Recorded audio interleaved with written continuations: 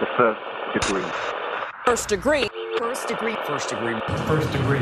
First degree. The first degree. You see it on the news, you see it on the paper, you see it on Facebook. These things are supposed to happen in movies, not in real life.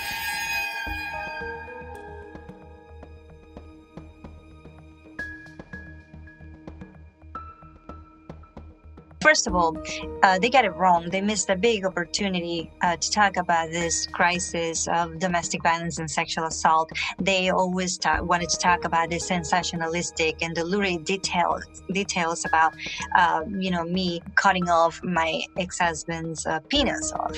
So it's really sad that the media, portray me as a crazy, hot-blooded Latina, which is basically a racist statement as well. So I wanted to set the record straight that a lot of women who actually wanted to talk about the issues of domestic violence and sexual assault couldn't because the boss were men.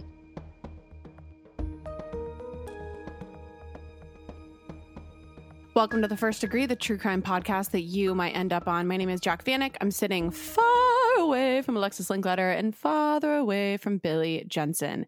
It is 11 a.m. and Miss Alexis, what are you drinking? I'm drinking a rosé and blood orange soda spritzer with blackberries in it. Sounds delicious. It's called self-care. It is called self-care. And you know what? Yeah. I saw that there was a study about, well, this is a Sunday, so we're not during working hours, but there was a study done that I think 40% of people are drinking during working hours. So this is our new normal, you guys, that we've kind of been living in forever. And I just started, that's true. And I started drinking just a slightly earlier than I used to. It used to be like 7. Now it's 4, because I won't do it in the morning, but 4 o'clock. I'm like, See, morning is my ideal time to drink, but That's because you go to bed at 6. Yes, I know. It gives me a full day to enjoy the festivities. But anyways, Billy, what day is it today? It is Nothing to Fear Day. Oh, that's There's nothing to fear but fear itself. Yeah, it's also Old Time Player Piano Day, but I know that would just bring on a lot of old jokes towards me. Mm-hmm. So Really, you're projecting. We were gonna say, you love pianos. Any other good days? No, that's pretty much it. I think we're good. Well, Alexa says that's enough of that. So let's turn down the lights And turn up your anxiety. Because this could be you.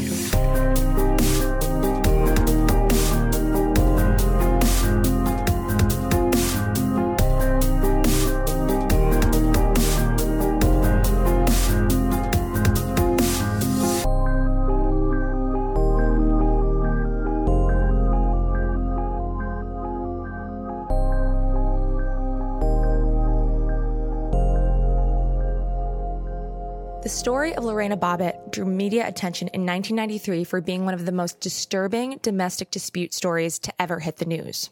Lorena was not the first woman to ever fight back against her husband, and she wasn't the last. But her story was one of the first to change the way the world perceived domestic abuse and sexual assault. Lorena's action sent a chill down the spine of abusers from around the world. Because with that cut of a knife, she wasn't only asking for things to change, but she was screaming for it, demanding it, and the entire world heard her.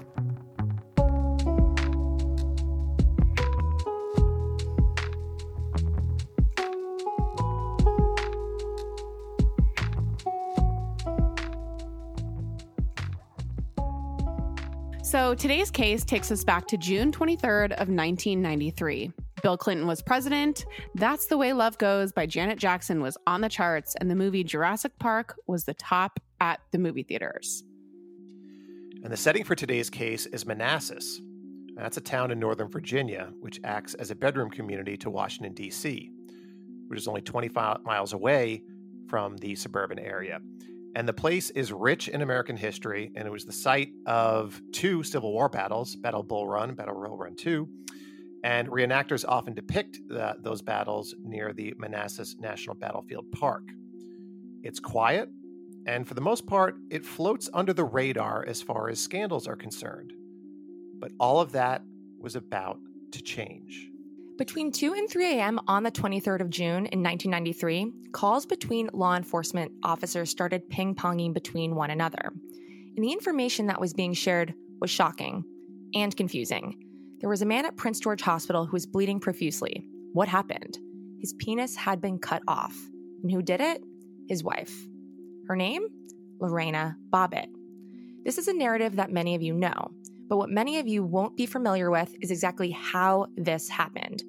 How did Lorena Bobbitt become Lorena Bobbitt? And beyond that, what variables and societal implications contributed to the Lorena Bobbitt phenomenon we're all familiar with? Well, to answer that, we need to go back to the beginning.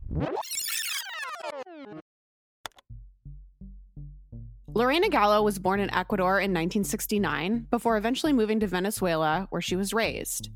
And it was during her childhood there that Lorena fell in love with American culture and this notion of the American dream. So she decided she wanted to move to the U.S. She visited America when she was 16, and she was given the trip to come visit as a quinceañera gift, and she just fell in love with life here. When Lorena got here, she didn't speak a word of English, and she learned by taking ESL classes and watching soap operas and The Price is Right on TV whenever she could. She was here on a student visa, and she started taking classes at Northern Virginia Community College. And between taking classes, she worked as a manicurist at a salon owned by a woman named Jana Bisutti. In fact, Jana owned 3 salons, and she took Lorena under her wing, and they became fast friends. It was at a dance hall near Quantico that Lorena was approached by a handsome Marine, a Lance Corporal named John Wayne Bobbitt. John was from Niagara Falls. When growing up, his father was not really in the picture. And there's a few of the sad details about John's childhood was that his father drank and beat his mother, which caused a really volatile environment. By age 3, John and his 2 brothers were taken away from his mother due to drug use and neglect, and they were sent to live with an aunt and uncle. When John was old enough, he enlisted in the Marines, which ultimately brought him to Virginia, which then brought him to this dance hall where he met Lorena. And Lorena was and still is stunning and exotic. And when the two met, apparently the attraction was undeniable. In an interview for the Amazon documentary Lorena, she said, "I thought John was very handsome, blue eyes, a man in uniform. You know, he was almost like a symbol, a Marine fighting for the country. I believed in this beautiful country and I was swept off my feet. I wanted my American dream." So they started dating and things moved quickly, and the pair got married 9 months later in 1988. Their wedding was small and performed by a justice of the peace, and Lorena expected marital bliss to ensue, but that's not exactly what happened. So the domestic abuse started almost immediately. And by 91, John had been discharged from the Marines, and he found himself without a steady paycheck. And this prompted the then 22-year-old Lorena to become the breadwinner of the family. During this time, Lorena worked as a nanny in the Virginia area, and she continued to work at the beauty salon owned by her good friend Jana. And in this Amazon series, Lorena said that 1 month after she and John were married, the two were driving in the car and John started driving erratically. Lorena asked him to stop, placing her hands on the steering wheel and trying to straighten out their route. And it was in this moment that John allegedly punched her for the first time. And this wouldn't be the last time. More fighting ensued and escalated. Both called 911 on each other, but the violence continued. And being the breadwinner, Lorena felt immense pressure to provide for them, to the point where she actually started embezzling money from the salon where she worked, over $7,000. And remember Jana, the store owner who had become so close with Lorena? She realized what was going on. So she actually let Lorena keep her job at the salon, but made her pay back the money with interest. She knew she was having these awful times at home. But remember, it's 1993. It's Manassas, Virginia. Lorena has newly arrived in this country relatively. Her family's not here. And there were very little resources for her to turn to as far as getting out of her situation. At that time, I didn't have the resources like we have now. For example, cell phones, the internet, so I couldn't really search for any resources, or there's no hotline. The Violence Against Women's Act was not, I was in diapers, basically. It didn't really exist. Like I said, women did not, when I called the police, the dispatchers of the 911 didn't know how to help me because they didn't know how to handle the victims of domestic violence, or the police either. And I had to sleep in my car many times. Shelters, there's no shelters in my community. There was one shelter that it was for homeless. There was no domestic violence shelters. Even now, there's still one shelter and provide 18 beds in my community of almost 1 million people. My family was I'm from Ecuador and I grew up in Venezuela. So my family was in Venezuela. I came from Venezuela, and my family away from home was a very sweet, nice family that took me in, friends of my family. And John did isolate me from them. I have no idea what was that about. And little by little, he also isolated me from my friends. There's no way that I can have phone calls because he got jealous. I didn't see the red flags of that. I didn't see those signs. When I met him, was basically, he was a nice guy. I mean, he was very charming. I was a very young, naive girl anyways. He was my first love, so I wasn't sure what was going on with this. And Lorena was not only being abused, she was so isolated. Remember, she didn't have any family in this country. So she had, just think about that. It's your second language. You don't have any family in this country. You marry this guy that's supposed to be your dream guy, and then he just starts beating you. And you're also 22 and you become the breadwinner. Yeah. Yeah, it's a lot to take on. As time moved on, things didn't get any easier. Lorena and John's house went into foreclosure. They would break up and make up and rinse and repeat. More turbulence came when Lorena learned that she was pregnant. And when asked later about this time, John and Lorena tell different stories about how this exactly went down. According to Lorena, she was excited to start a family and told John the news, and he was less than thrilled to hear about it. She said that John didn't think he was ready to be a dad and threatened to leave if Lorena wanted to keep the baby. So Lorena didn't have anyone else in this country. She was in her early 20s and didn't want to raise a baby on her own, understandably. So according to John, he and Lorena agreed that it wasn't the right time for two of them to have a kid, and they decided on an abortion together. But she claims that John was the one who suggested she get the abortion or he'll leave. So by June 22nd of 1993, John and Lorena had been married for about 4 years. And it's on this day that the subject of separating and possibly divorcing had come up in conversation between the two. This conversation was heated, and afterwards, Lorena went to the police station to ask whether or not she could get a protective order against John. The police said yes, she could. But they said it would take about 3 hours to process all the paperwork for the situation. And for whatever reason, Lorena didn't want to wait the 3 hours, and then she left or was forced to leave. And that same evening, John had a friend named Robert Johnson staying with them. So John took his buddy out for some good old-fashioned drinking. When John and Robert got back from the bars, Robert went to his guest room, and John got into bed and fell asleep, and he was severely intoxicated. Then, as Lorena tells it, John sexually assaulted her and forcibly raped her. After that, Lorena went to the kitchen to get some water. In the kitchen, she sees a knife sitting next to the kitchen sink, and she picks it up. She goes back into the bedroom, and then she slices John's penis off. And since John was so heavily intoxicated, he didn't really realize or feel or understand the gravity of what was going on. And he certainly didn't understand how severe or serious his injury was until moments later. He laid in bed momentarily as blood started to pool on the sheets. And once he did realize what Lorena had done, he screamed, he woke up his friend Robert, and the two of them rushed to the hospital. And while this is all happening, Lorena is speeding off in her 1991 Mercury Capri as fast as she could. And she told ABC News in a 1993 interview that she was so distraught after she had maimed her husband that she wasn't even aware of the fact that she was holding the penis when she got into her car. And once this registered to her, she throws it out of the car window and then drove over to her friend Jana's house. Jana said that when she saw Lorena at her door crying, she believed that John, again, had done something to hurt Lorena. and Jana was well aware of his track record of abusing her. So when Lorena told her that she had cut John's penis off, Jana's mouth was on the floor. Sobbing, Lorena gave her a rough estimate as where the location was that she threw the penis out the window, and it was in a field across the street from a 7-Eleven. Within 10 minutes of the incident, John was at Prince William Hospital. And as he was being examined, the doctors determined that John had actually lost a third of his blood volume by this point.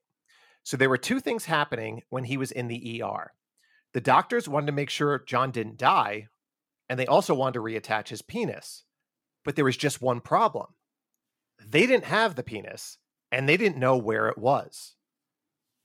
But the police were trying to remedy that. By now, the investigators were on board, and they had learned where Lorena had tossed the penis out while she was driving, so they had a team of officers searching for it. And just an aside, I was watching that Amazon documentary, Lorena, and they interviewed the doctor. And when he was called, this was in the middle of the night, he was on call, and he was a urologist and had heard what happened. He was preparing to do a procedure that would pull his urethra out, and he was going to trim the rest of the penis. So he would have to sit down like a woman. Like if they didn't find the penis, that's what they would have had to do for him to pee. So that's what they were preparing to do. I'm like, oh, you don't have it? I mean, the clock is ticking. Appendage is going to die. You know what I mean? Right. If it's not found right away and put on ice. So everyone was freaking out that this guy might lose his penis forever. As Billy said, the police were searching for it by that field at 7-Eleven because they had found out from Jana at that point where it was, like where Lorena had thrown it. And the situation was looking grim because when the police got there, this field was huge and there was really tall grass everywhere. And they really doubted whether they would find this penis in time for it to still be viable for reattachment. Because back at the hospital, John was being prepped for emergency surgery and was starting to panic and freak out and lose hope that he would be penisless for the rest of his life. But in a stroke of good luck or good detective work, the police found the dismembered penis. They ran it into the 7-Eleven, they put it on ice, and they put it in a brown hot dog bag and ran it to the hospital to give to surgeons who would be working on John. And it was nearly 6 a.m. when John was finally taken into the operating room for what would end up being a 9-hour surgery. So now the process of reattaching a penis is actually not that difficult as far as reattaching appendages goes. And I was shocked about this because it seems like it would be extremely difficult. The doctor who did it had never done one before. Really? Yes. So I thought that was fascinating. And because fingers are harder. I mean, penises don't move on their own without blood rushing into them. You know what I mean? Fingers have muscles. So you're having to deal with a lot more nerves in your finger that need to reattach and be able to communicate with your brain to move. A penis doesn't really need that in the same way. It just needs stimulation so blood can rush to it. So it is the easiest, probably the easiest of the appendages, according to this doctor who did it. Shocking. Okay. So the penis is essentially made up of arteries, veins, nerves, and then there's the urethra. And typically the way that the penis was severed impacts how easy it is to repair. And if the cut is clean, like it was in Bobbitt's case, it's much easier to reconnect. So he was super lucky. And when John woke up from surgery, the doctors told him that they had successfully reattached his penis. Right. And on the heels of what you said, though, so in cases where there have been cases where women are raped or assaulted, and if you bite a penis off, your odds of reattaching it are really low. Really low. It's a mess, and the bacteria just causes the appendage to be a lot less viable, a lot more quickly. So in those, you've heard about those cases. They have it on Law and Order SVU all the time too. They have it in movies. You see that, and in those situations, you wouldn't be able to reattach the same way. Not with this kind of success. And while the surgery was a success and without complications, they still moved John to the ICU, but not for reasons you're probably thinking. They moved in there because the Washington Post had caught wind of the story. So word was spreading. The media was already starting to swarm at the hospital. Lorena was arrested that evening, and by then, the story was everywhere. She was facing charges of malicious wounding and looking at up to 20 years in prison if convicted. And you can see that this would happen just having worked in newspapers. You have sources. It's not even just sources. You have sources at the hospitals. If you hear that somebody's penis was cut off, that is going to travel throughout the hospital. This is even before social media. Somebody's going to call their friend who works with the newspaper. It's going to happen no matter what. So you don't need social media for something like this to happen, or cell phones. Well, and what we were talking about at the top of the episode, where when the initial calls came in about this, and we said the information was confused, so the dispatchers were actually trying to avoid the term. They kept saying he's been maimed. Right. There's an appendage, because they didn't want to say it, because obviously journalists listen to police radios. So, and they knew that, and they interviewed the dispatcher, and she's like, I was trying not to be too explicit because I knew they would cling to this, like you just said, Billy, where it's like, oh, a good juicy domestic husband-wife, femme fatale story, and they knew that. We're all familiar with Lorena Bobbitt's name, but have we ever really thought about why? Why almost 30 years later we know about this case, and why we're still talking about it when no one died? The stakes are lower compared to other crimes that have drawn this kind of media attention. So John's penis was reattached and was functional again. He still got his penis. It's not even like he was permanently maimed. I think it's because draw to this story was not about the tangible elements of what happened. It was about the messages and how Lorena's actions challenged the status quo, especially in a place like Virginia. And Lorena's actions demanded attention and demanded progress. It was sort of a rebellion against the tolerance of domestic violence. I think it's a combination of everything. I mean, first of all, a lot of people, for the nature of the case, people were infatuated to turn on the TV. Cameras were not. That was the first time that cameras were allowed in the courtroom. And they were actually doing an experiment to bring court cases into living rooms, of homes in America, And so when my case happened, court TV was a baby, they actually had, it was a gift for them, in my case. So they were very excited, and all they wanted to do, the ratings were up, the salacious stories came up, and people were actually infatuated about that. It was a combination of everything. I'm an immigrant. I was young.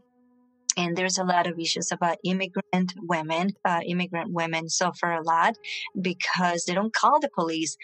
So, the support, the way how the media treated me as a hot-blooded Latina, that was an issue of racism. So people were into, those kind of issues. So it was a combination of everything.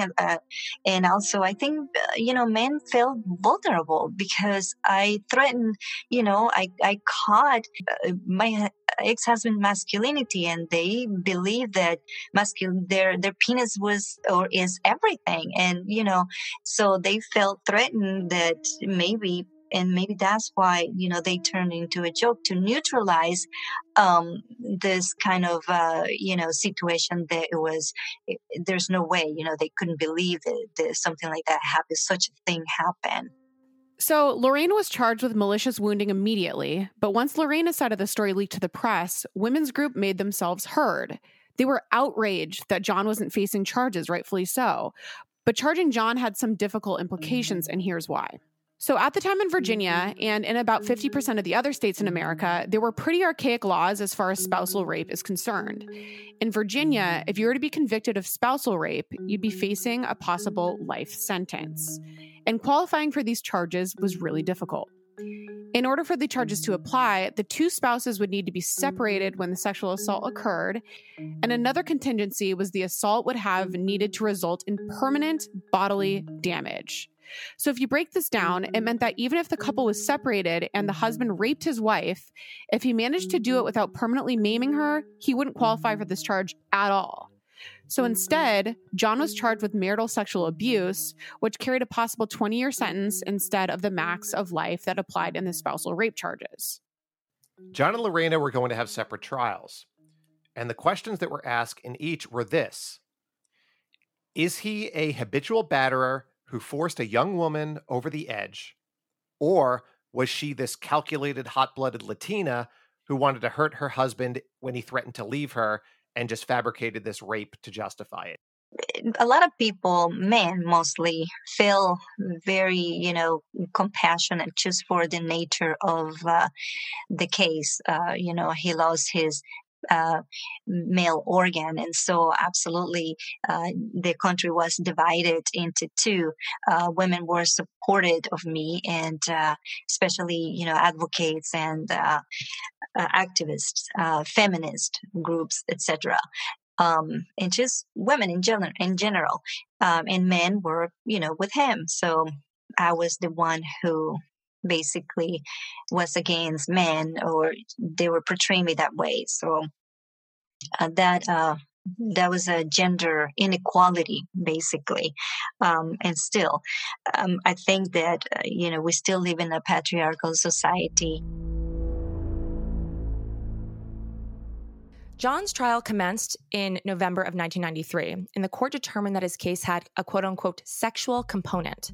So this meant that the news networks needed permission to film and air the trial on national TV from the defense and from John. And of course, John's defense declined. So John's whole thing was he wanted his dignity intact. He didn't feel he should have to testify in front of the world, things like that.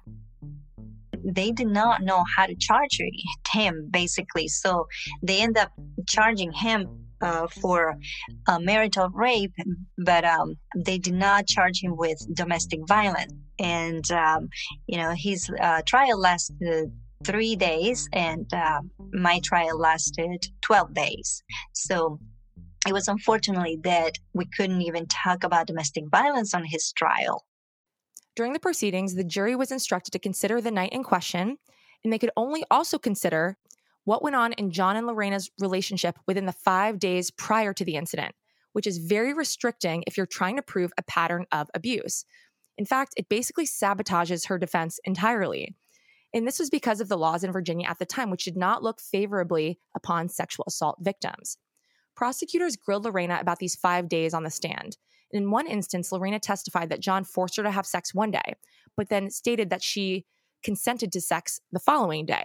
So the prosecutor essentially mocked and berated her in a tone that suggested she was lying. How could a woman consent one day and be raped the next? Well, Lorena's response is sometimes she just gave in and said yes because he was just going to do it anyway. And like we know, sexual assaults and abuse within a marriage is not so black and white. It's just not. No. You can love your husband one day and he can hurt you the next. And that's not a woman's fault, Well, and in a situation where she's obviously scared of her partner, I mean, her saying yes and giving in those times doesn't mean like she's scared, and she's being forced into it some of those times as well. So it is very gray, and it's hard to prove either way. Of course, and domestic abuse victims feel they're always hoping that their partner will go back to the person they met. How it was, yeah. Exactly. So if their husband occasionally shows like a glimpse of love or shows a glimpse of how it was in the beginning, a woman will get excited and cling to that, like maybe things are changing now. So of course it makes sense that she'd consent one day and not the next. It's just a ridiculous thing to press her on.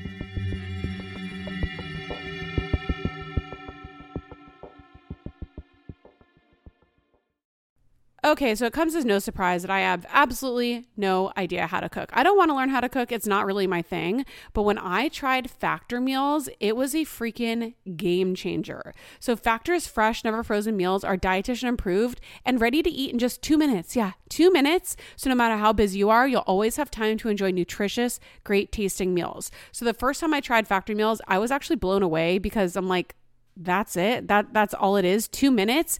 And the meals are so delicious. With 35 different meals and more than 60 add-ons to choose from every single week, you'll always have new flavors to explore.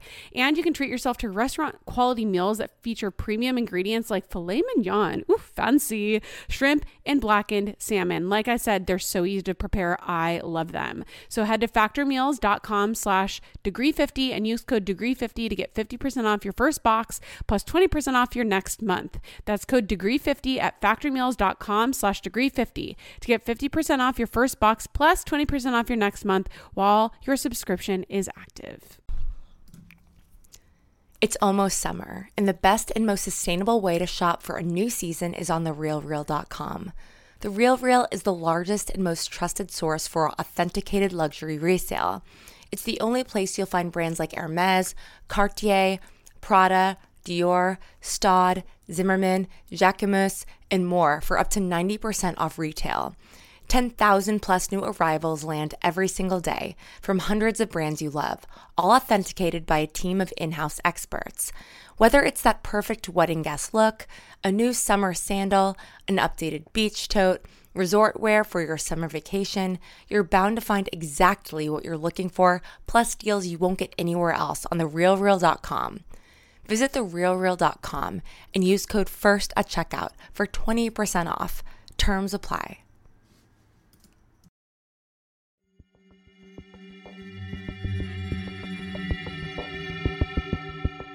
So during the trial, John denied ever forcibly having sex with Lorena. He denied hitting her, he called her a liar, and blamed all of the relationship's problems on her. He cited her temper as the reason for fighting in the relationship. And the only admission he did make in terms of any physical altercations between them was that there had been some quote-unquote pushing and shoving in their relationship. And what we have to remember about this entire trial is that we're talking about consensual sex versus forced rape. It's a he said, she said kind of thing, and there isn't always evidence. It's about credibility. And remember, this is the 1990s. We're in a super conservative courtroom. Lorena is an immigrant from Central America, and English is her second language. Oh, and she's a woman. And we're in a state where to be indicted for spousal rape, someone has to have caused permanent disfigurement and or maiming the victim. There wasn't much confidence that John was going to be found guilty, and he wasn't. He was acquitted. So, and he ended up being acquitted. I think the outcome would have been different if we would have, even now, we would talk about, his trial now. So I believe that he would have been convicted. So a lot of things have changed, but, little by little, we seem to make steps in the right direction. And, but still, much more work needs to be done. Even though cameras weren't allowed in the courtroom, John's trial got a lot of coverage, but it was nothing compared to that of Lorena's trial. This case had all the trappings of what we've seen at spectacles such as the Ted Bundy execution or the OJ trial. People were selling t-shirts. One shirt said, Manassas VA, a cut above the rest. And then there were boxer shorts that were sold that said, Manassas VA, don't cut me short. Remember, it's the 90s and everyone in America was having a honeymoon period with outlets like Court TV. And it really was the precursor to reality TV when you think about it. The characters in this trial, they were a tabloid dream. And this time the world would get to watch every second of what was playing out. All right, so remember during John's trial, his case was determined to have sexual components. Therefore, he and his lawyers were given the choice about having the proceedings televised, to protect his privacy and his dignity. And for whatever reason, Lorena was not extended that same courtesy. They concluded that Lorena's case was not a case with a sexual component, even though the case was about Lorena cutting off a sexual organ in response to being raped by her partner. So in my opinion, personally, I interpret this to mean that the political powers that be in Manassas at the time didn't really care to preserve her dignity. They wanted to publicly condemn Lorena and make an example out of her. Abuse victims can't retaliate. That's the message they're sending here, and we're going to put this on display for the world to see. First of all, they got it wrong. They missed a big opportunity to talk about this crisis of domestic violence and sexual assault. They always wanted to talk about the sensationalistic and the lurid details about, me cutting off my ex-husband's penis off. So it's really sad that the media, portray me as a crazy, hot-blooded Latina, which is basically a racist statement as well. So I wanted to set the record straight that a lot of women who actually wanted to talk about the issues of domestic violence and sexual assault couldn't because the boss were men. So Lorena's trial started on January 10th of 1994. When she pulled up in her car to enter the courtroom, there was a barrage of flashbulbs and a mob of more than 200 reporters from around the world. Journalists as far as Japan had flown in for this case. There were more than 20 satellite news trucks that lined up the streets. The atmosphere at the courthouse was extremely tense. According to a Newsweek poll that was conducted at the time, it said 60% of the country was planning to watch this trial unfold. So it was a huge, huge deal. And the stakes were high for Lorena. She was facing 20 years for maliciously wounding John. But what a lot of people don't know is that prior to the trial, the prosecution had offered Lorena a plea deal. They said that if she admitted to the fact of cutting John's penis was a premeditated action, she would only get 4 months in jail and then probation. Lorena refused. She wasn't going to admit to something that wasn't true. And also, if she pleaded guilty to a felony, she more than likely would never get an American citizenship. And this was just something that she didn't want to risk giving up. So imagine the stress and pressure of this whole situation. Lorena at this time was only 24 years old, and that's 10 years younger than Alexis and I. And I think that we forget how young she was at the time that all of this happened. It's intense. And when you see the old footage of the trial coverage, you see her being pulled up in a car in the back, and she just looks devastated to be in the middle of this. It really is sad. And another thing that's sad is there was obviously media bias as well, because so many of these details about this abuse was not and is not commonly known. I mean, the whole world was watching my trial. I mean, literally. So I was very recognizable because a lot of there were more of the bosses, like I said, there who were in journalism were men. So the opportunity was not only lost in this chaos of, the sensationalistic story, but it was actually lost because the patriarchal society there was among the male reporters or male bosses who were in the 24/7 media cycle. Opening arguments commenced. We have is Lorena Bobbitt's life juxtaposed against John Wayne Bobbitt's penis. The evidence will show that in her mind, it was his penis from which she could not escape, which caused her the most pain, the most fear, the most humiliation. And I submit to you that at the end of this case, you will come to one conclusion, and that is that a life is more valuable than a penis. Now, luckily, in this trial, the jury would and could hear everything about Lorena and John's relationship, and Lorena was not restricted to talking about just the 5 days of their relationship that happened prior to the incident. She could talk about the abuse that started from day one, and she did. He kicked me. He told me that I told you not to cry. And he slapped me on my face. He pulled my hair. And he squeezed my face. I was with my stomach down. And he did it.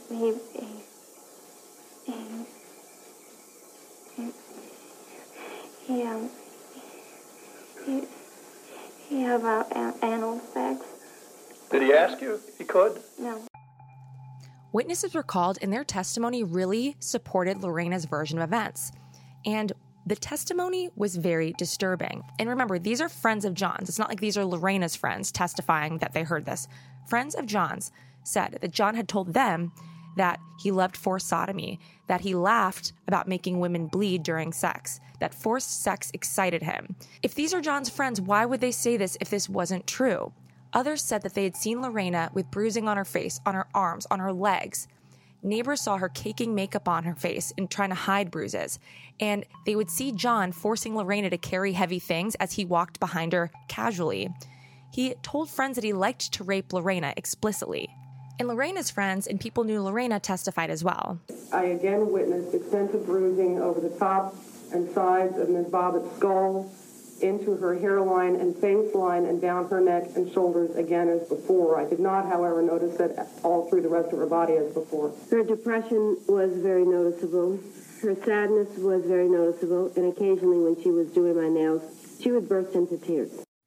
There is testimony that detailed how there were tests conducted on Lorena the day of the incident. And these tests confirmed that Lorena did have sex or she had been raped before she cut off John's penis. However, John completely denied having any sexual contact with Lorena at all that day, even though there was proof that he was lying. And in fact, John's story about how things unfolded changed several times, and this dinged his credibility. Pulled on my groin area twice. I think I felt a couple of jerks, and then after that, she just cut it off. Some of the most compelling testimony came from a neighbor of Lorena and John's who heard things that night. hear people having sex every once in a while. These weren't the same. How did they differ? They differed a lot of times, other than headboard hitting the wall. It wasn't rhythmic. This woman was screaming. I mean, she would scream out every few seconds, and then it just continued. He was drunk. He wanted to have sex. She didn't. That's her right. He forced her to have sex. She was angry, and she retaliated against him. But, you know, folks, we don't live in a society that is governed by revenge. We don't live in a society in which whoever has the biggest knife wins. It was probably one of the most bizarre acts that has happened in this country in a long, long time. Everything about this case, it is so unique. What she did, going out of that house with a Game Boy, a penis in the hand, everything about this case is crazy and bizarre. This is a classic case of irresistible impulse. After the last witnesses were called and each side made their closing arguments, the jury was sent into deliberation. And the world was on the edge of their seat waiting for this verdict. Members of the jury, have you reached a verdict in the case? Yes. Is this your unanimous verdict? Yes. Would the defendant please stand? In the case of Commonwealth of Virginia versus Lorena Lenore Bobbitt, criminal number 33821, we, the jury, find the defendant, Lorena Lenore Bobbitt, not guilty of malicious wounding as charged in the indictment by reason of insanity. Signed, Clay S. Kokalis, foreperson. Does either counsel wish for the jury to be posed? No, Your Honor. Ladies and gentlemen of the jury, let me thank you for the time and effort that you put into this matter. It has taken 2 weeks. At this time, I'll ask all parties to remain in the courtroom and be quiet. And what a lot of people don't realize or don't remember is that Lorena Bobbitt was actually found not guilty. And she was found not guilty due to insanity causing an irresistible impulse to sexually wound John. So as a result of that, she could not be held liable for her actions. Yes, that is correct. I was found not guilty. I don't have any criminal record. And a lot of people think that, I went to jail or went to prison for a long time or, what happened really. So we both found not guilty. He was too he was accused of marital rape. The most interesting thing about this is that I didn't know she was found not guilty. I didn't. Just from everything I heard, again, me and Jack were too young for this to understand and watch the trial, but I had no idea just because what you hear about her, what the jokes that are made, the assumption is that she was found guilty and probably got in trouble for this. But that's not actually true.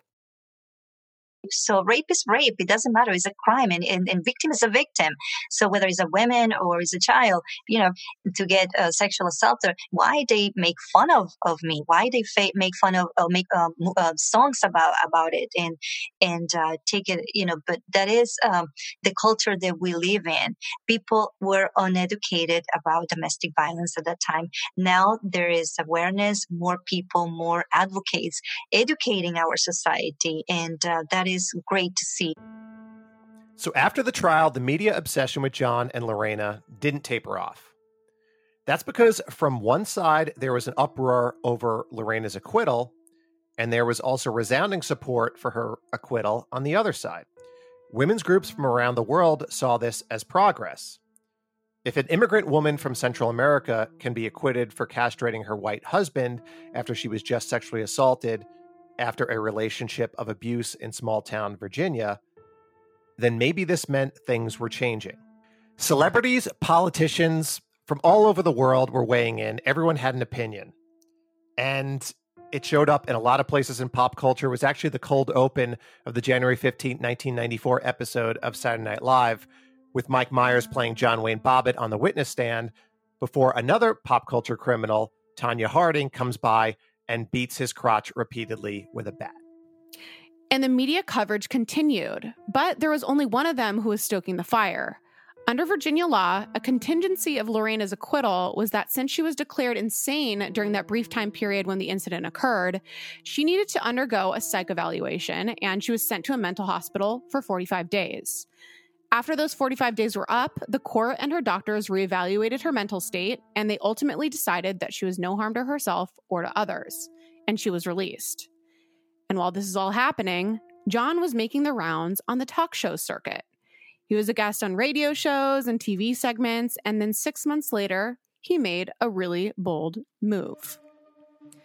Right. So after the trial, John moved to Las Vegas, and there he met porn legend Ron Jeremy. And clearly, Ron must have inspired him in some unique way, because 6 months after the trial, John starred in an adult film, John Wayne Bobbitt, Uncut. And during an interview with Vanity Fair, John explained of the adult film, quote, "A porno seemed like the best way to show my penis worked, only it wasn't all the way healed yet. I realize now that that was the point." And I really think it's worth discussing that John Bobbitt, following the trial, just did the manliest things publicly. He went and he moved to a ranch, and he was like a cowboy, and he was like lassoing cattle and doing interviews dressed as a cowboy. It's like, we get it. Oh my God. Your penis still works. Well, They it's like reattached what? it. We get it. And, you know, we will talk about this in Killing Time about men just being blubbering idiots sometimes, but it's like his manhood was literally cut off his body. So for him, that's probably the biggest nightmare for a man. So it's like, I'm going to do a porn and show it still works. And I'm going to go get a horse and I'm going to go spurs. demean women in a pornography film. And it's like to show that I'm still a man. Exactly. Yeah. 2 on the nose, John Bobbitt. Like 2 on the nose. Yeah. Build a house. Yeah, but that would have been more subtle. Like, build a house shirtless. Or like, I don't And know. let them interview you building a house. Well, and the thing, he didn't have a job either, right? So he probably was feeling quite emasculated for a while. So like, maybe go get a career, put on a suit. Something. Get a nice pair of dress shoes. But he was also showing his true colors, because shortly before the release of his porn, John was charged with misdemeanor domestic battery against his new girlfriend, Christina Elliott. These charges further supported Lorena's side of the story. He served 12 days of a 15-day sentence. But that negative press didn't sway John from still seeking the spotlight and trying to prove how much of a man he still was. He made a second porn, Frankenpenis, which made its debut in 1996. Now, why would John do another porn? Did the world need 2 John Bobbitt sex tapes? Probably not, but John had agreed to do it after accepting an offer from Howard Stern for reconstructive plastic surgery for his penis to enlarge it even further. And he was not going to be turning that down. Gross. So Howard Stern talked about the case frequently on his show. And he had John Bobbitt on as a guest in 1993 for his New Year's Eve special, and they raised $250,000 to help cover the outstanding costs of his surgery. And in one interview, Howard was quoted as saying, and this is one of the most disgusting quotes I've ever heard, quote, "I don't even buy this whole story that he was raping her. She's not that great looking." Disgusting. It really is like one of the most enraging comments that I've probably ever heard in my entire life. But aside from all this like Howard Stern trash, there was also a handful of incidents of copycat crimes after this situation, and they're called Bobbitt mania. And it was after the incident. Most of them were self-inflicted wounds, but it was a whole thing that was happening.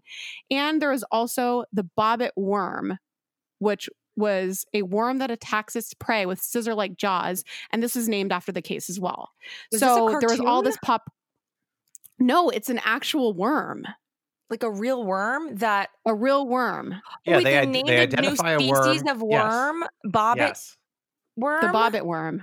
Come on, scientists, do better than that. Do better. That's crazy. You know the person that named it too was probably like, "Ha, I got it. I'm so clever." Yeah. Idiots. Let me guess, it was probably a man. So, For sure. So eventually the media coverage of the Bobbitts did taper off, but the pop culture implications were there to stay. And while no doubt Lorena experienced great difficulty during this period in her life, she managed to turn this entire thing into something positive and find a silver lining. So it's been basically almost 30 years, 3 decades has passed since it happened.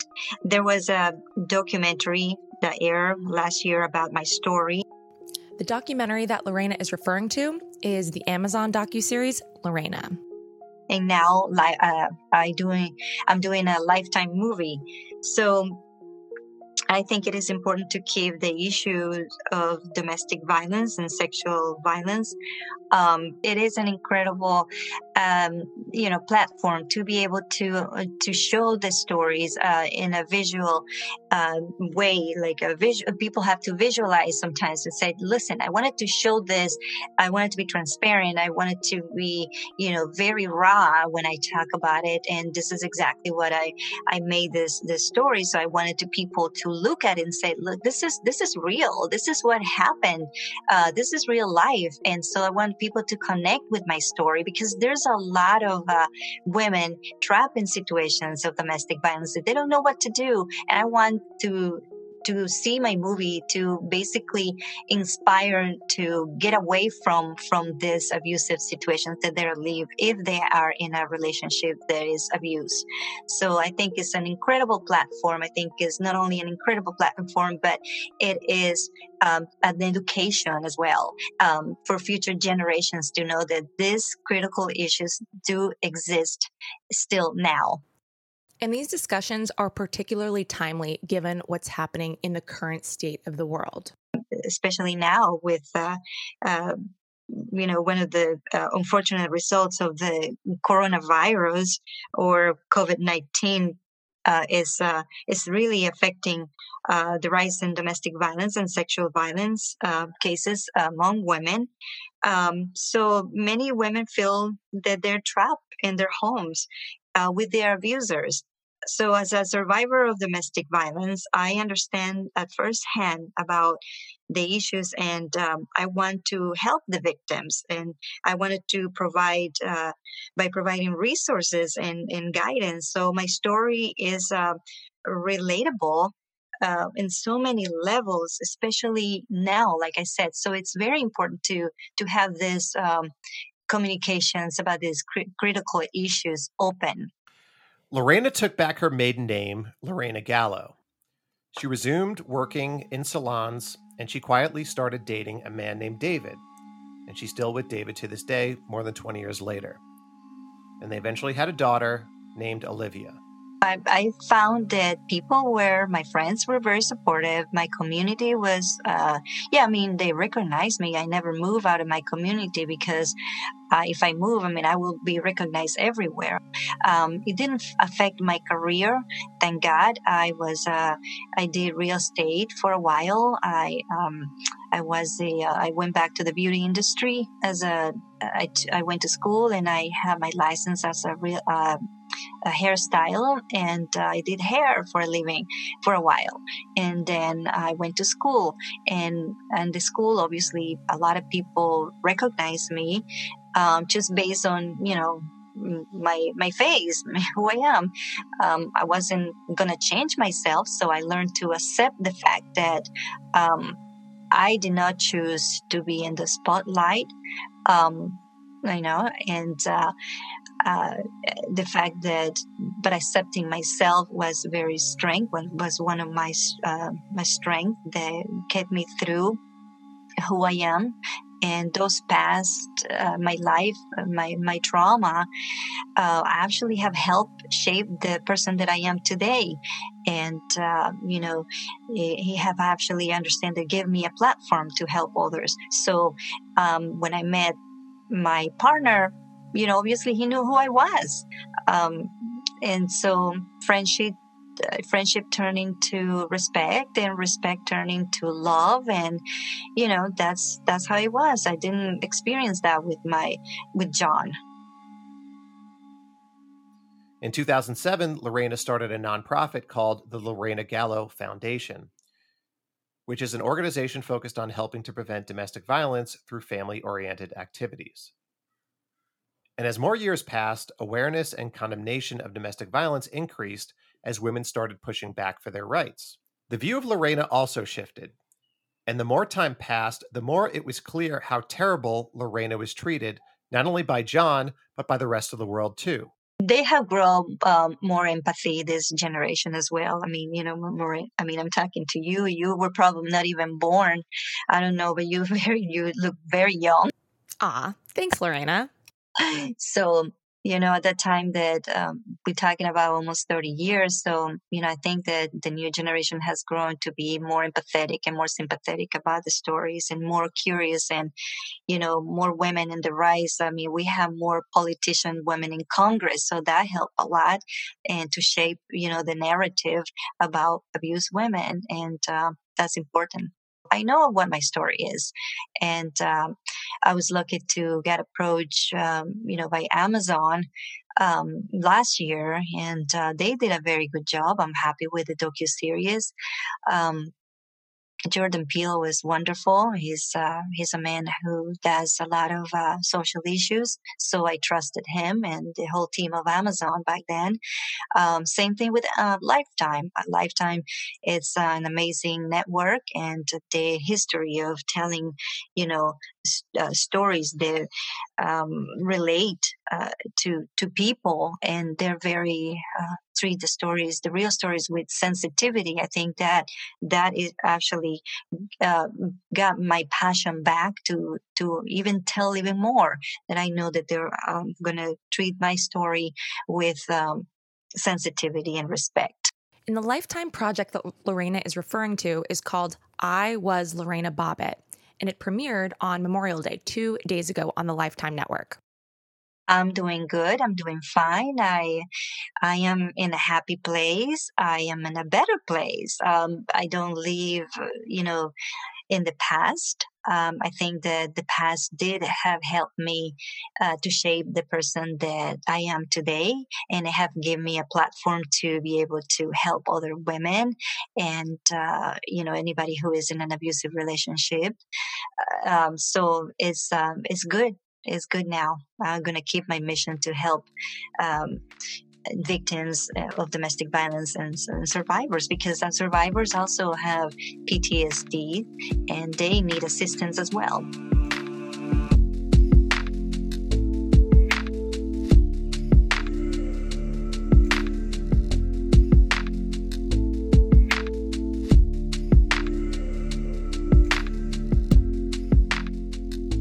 All right, well, super, super big thank you to Lorena for sharing her story with us. If you have a story to tell, please email us, hello@thefirstdegreepodcast.com. You can follow us on Instagram at The First Degree, at Alexis Linkletter, at Billy Jensen, at Jack Vanek. Join our Facebook page. Just search The First Degree in the search bar and stick around because we're going to kill some time. And remember, only you could prevent serial killers and keep your friends close. But not that close. It might have actually been the same time. No, it wasn't. Happy day, whatever day it is. Happy popsicle day. Grape sucks. Bye. Sources for today's episode include ABC, Vanity Fair, Amazon's documentary series Lorena, Rolling Stone, court documents, court footage, and as always, our First Degree interview is always our largest source.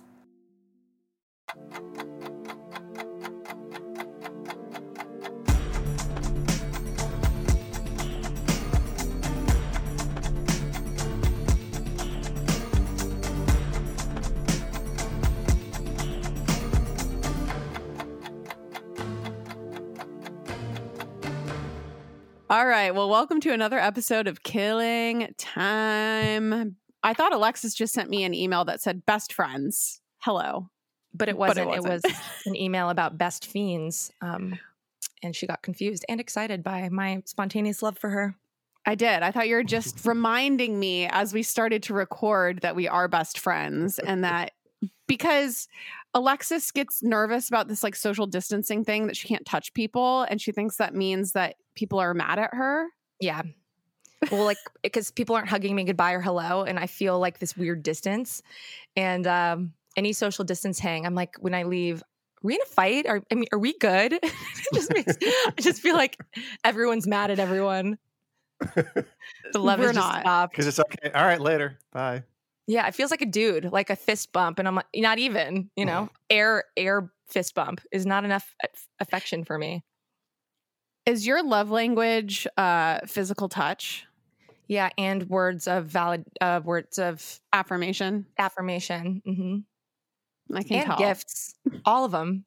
I need to be barraged by all of the love languages to feel a little bit okay about myself. That's what I think too. When I think about what my love languages are, I'm like, them all? I don't know. Acts of service, yes. Gifts, yes. Affirmation, yes. Quality time, hello. Yes. Touch, absolutely. All of them. I'm multi-love lingual. What about you, Billy? What's your love language? Just to be left alone. I was going to say isolation. True isolation is Billy's love language. Yeah, so I'm feeling the love right now, all over the place with this pandemic. Well, you know what? Something that was so funny is Jared and I did an episode of The Lady Gang, and one of my questions was, "What's the sweetest thing that both of us have done for each other?" And his answer was that I leave him alone. Wow, Jared, savage.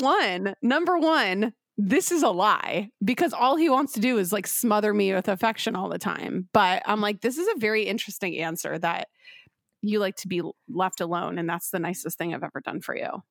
I love that savage response because I think he was just fucking flexing on your love episode in a Jer way. He probably was like, sorry, I love you. Was that okay afterwards? He said that he thought about it for weeks on end. And he's like, it was the wrong answer. I didn't mean it. But the way he said it was very sweet, where it's like, we're allowed to be independent and have our own time and be able to like, wind down on our own. But he was like, I didn't mean it. I love when you smother me. I need it all the time. Oh my God, Jared. I love that. Oh, there you guys. And also I love the dumb guy voice that you guys both just did. Oh my God. Similar. I do it about Billy all the time. Like, I got to fix the outline. You have a grammatical error. I'm like, oh, I'm sorry. Is my 18 hours of work not good enough for you? I forgot an apostrophe. Listen, it's a writer. That's dumb guy voice though. But all guys are dumb guys. I don't care how. Billy, I know that you're like a borderline genius, but you're still a dumb guy. Wait a second. Don't say that kind of shit to him. We'll be hearing about that for weeks. If I call him stupid, he'll be like, no, Jack said I was a borderline genius. Borderline genius. That's not true. Exactly that voice. Billy, what's your IQ? Have you taken an IQ test? I don't know. It's like 168, 169, something like that. Oh my God. I wish your voice really sounded like that. I wish your voice was deep like that. It could okay. Great. That's the new voice. The deeper, the dumber, though. Yeah. No, maybe that's why. No. That's the sound when I see men walking. That's the sound they all make. It's like that episode of Family Guy when I think it's Stewie is like playing the trombone in back of people walking, and I'm like, that's pretty much how I see every man. Yeah, you're all just a level of dumb. It just doesn't. You're all there, but what level are you? Yeah, it sounds about right. Yeah, thank you. Well. Okay, anyways. Well, the reason for this, I was going to say quickie. I'm on the wrong podcast. The reason for this episode of Killing Time is Billy and I both have books that are coming out next Tuesday. Billy's is the paperback version of Chase Darkness with me, and mine is our debut book for the Lady Gang called Act Like a Lady. And it's weird that they're both coming out on the same day. It is. We would have been able to do some sort of tour or something like that. And the books are so similar too. That's so Billy, similar. Though, I mean, if you love one, you'll love the other. Explain though, like it's different than the first one. My book has it's the same thing as the first one, but it's got a brand new bonus chapter about Bear Brook and how that mystery, three quarters of that mystery was solved, and then a bunch of updates on other cases. And it also has 8 pages of exhilarating photos, including me in my punk phase. Exhilarating slash goth phase. Yes. I love it. Are they color or are they black and white? They're black and white. Give me a break. Come on. We got to have 2 colors in our book, and that means that we are fancy. Mm-hmm. Jack, what is your favorite part of the book? Do you have a favorite part? Yeah. I mean, so it's separated into 4 parts. So it's like your relationship with your lover, which I hate that word, lover, self, career, and friends. It was obviously the most fun for me to write about love because most of those stories were just like my dating escapades that you know so much about, Alexis. And you also have so many stories. So maybe one day we need to make a true crime / like intertwined basic with personal book. Yeah, no, we have to. Because we have, I mean, I think together we have the craziest freaking stories in the entire world. Yeah. Of dating in this hellhole of Los Angeles. But so I think that part of the book is my favorite. I'm going to make Jared read this section about, it's basically a list of all the men that I've dated, and they all have nicknames. Like there's Mattress Mike, who slept with his mattress on the ground, which you have also dated one as well. A few of those, yeah. And then there's what about the street performer? Is he in there? The street performer is in there. Was he a mime?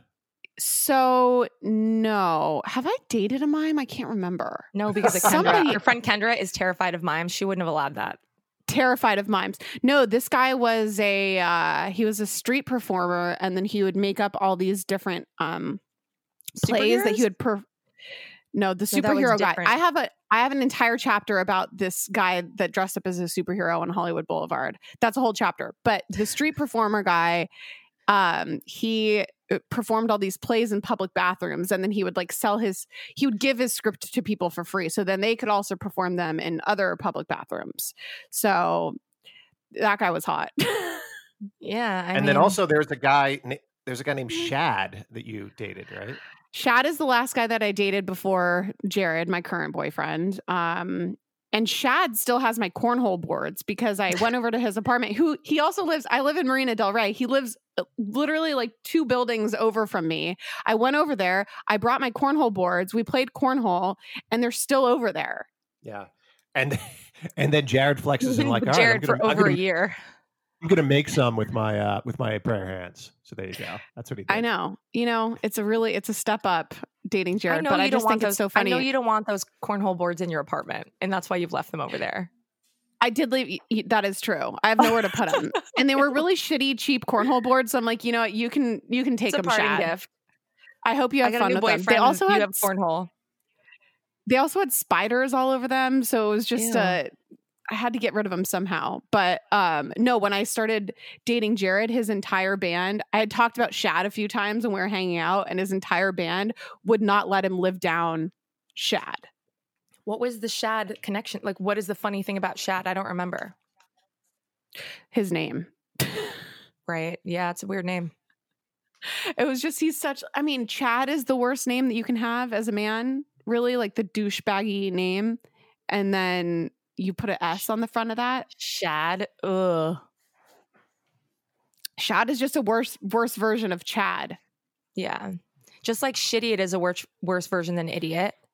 Exactly. Just put an S on the front of something and it makes it like a million times more douchey. Shalexis, I'll fucking say.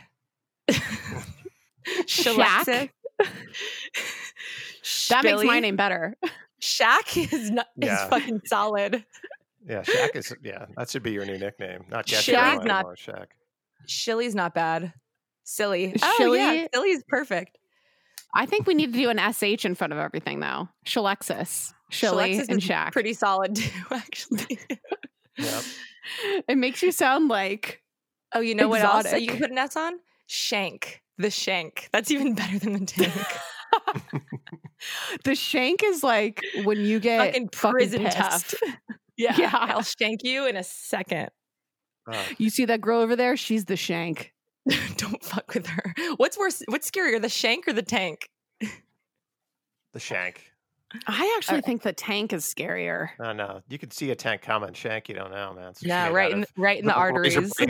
Razor blade connected to a toothbrush. But I think the Shank is, I don't know, it's too literal.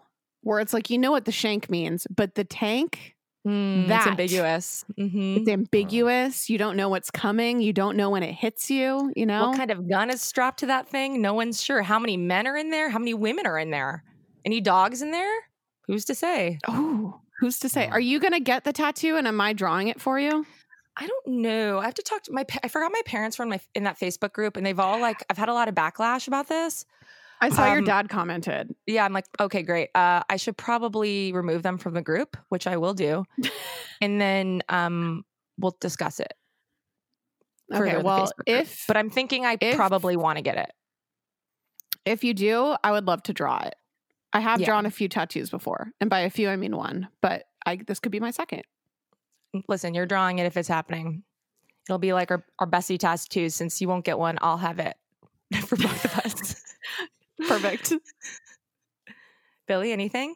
I would like to draw it, actually. Can you draw? Not a bit.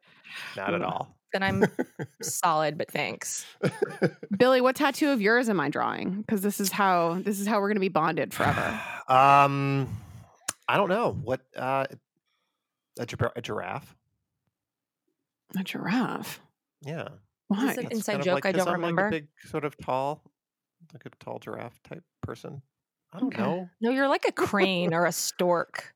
Oh my God, like he's a crane. Or like a buzzard, a tall buzzard. Yeah, like a dark crane with that really long, dangling neck. Should we call this? I think we should call this. No, actually, I think this is fun. What animals are we? Billy's a crane. Billy's definitely a crane. I mean, I've been told, well, my whole life that I'm a monkey. Like my parents called me a monkey because I would just like climb all over them. And then now this is transferred also into Jared. So that's what I've been told. Yes, but you look more like, you know what it is? Like a sloth, like a apathetic. I look like a sloth. Thank you. So you still climb and hang, but you're pretty chill. Like monkeys are pretty annoying. You know what I learned? Okay, I'll take sloth. I learned about sloths is their default hand setting is closed, and then they have to work to open it. So it's the opposite from people. So that's why that they can like cling onto trees for so long, because it's easy, because that's just their normal muscle, isn't like a closed sloth grabby face. So cute. Yeah, well, they have to go against gravity, so that makes sense. That like they're contracted shut instead of open. What animal? Okay, I'll be a sloth. It's Alexis. Yeah. Something that's like really pretty, but then really vicious. Fucking geese. A regal goose or a swan. I was at the Hollywood Forever Cemetery and I was feeding the swans, and I would feed them like, oh, they like me. As soon as I would stop, they start hissing at you. I'm like, yeah, I could be a swan. Yeah. You could be a swan. They are fucking terrifying. Vicious. Vicious. Geese are so mean. I'm like a goose or a swan. And swans are pretty mean too. So I'm one of those. My mom got attacked by a goose, and she's like traumatized from it for the rest of her life. It was terrifying. It is so scary. They're so scary. I avoid them like the plague if I see one. They don't give a fuck. You know what though? The geese though, the geese will actually come up to you and want like, hey, what do you got? What do you got? The swans will just come up to you, but stay like probably 6 feet apart, and just be like, you know what? What do you got? Distance. They just hiss at you. And be like, and then just hiss at you or whatever. But they're not going to be like pestering you because they're like, look at how pretty I am. Give me something. No, but the fact so you're a that goose. The goose, fuck, I guess. Or I'd really like to be a swan, but whatever. No, I think it's interesting that geese hiss like cats. It's so weird. I mean, swans do. No, swans hiss at you. Oh, yeah, the swans do that. Yeah. I never knew they hissed. Now I need to look this up. Yeah. Like, well, yeah, we'll revisit this though next time. Let's call it. Okay. Time of death, 1457. Quack. Quack.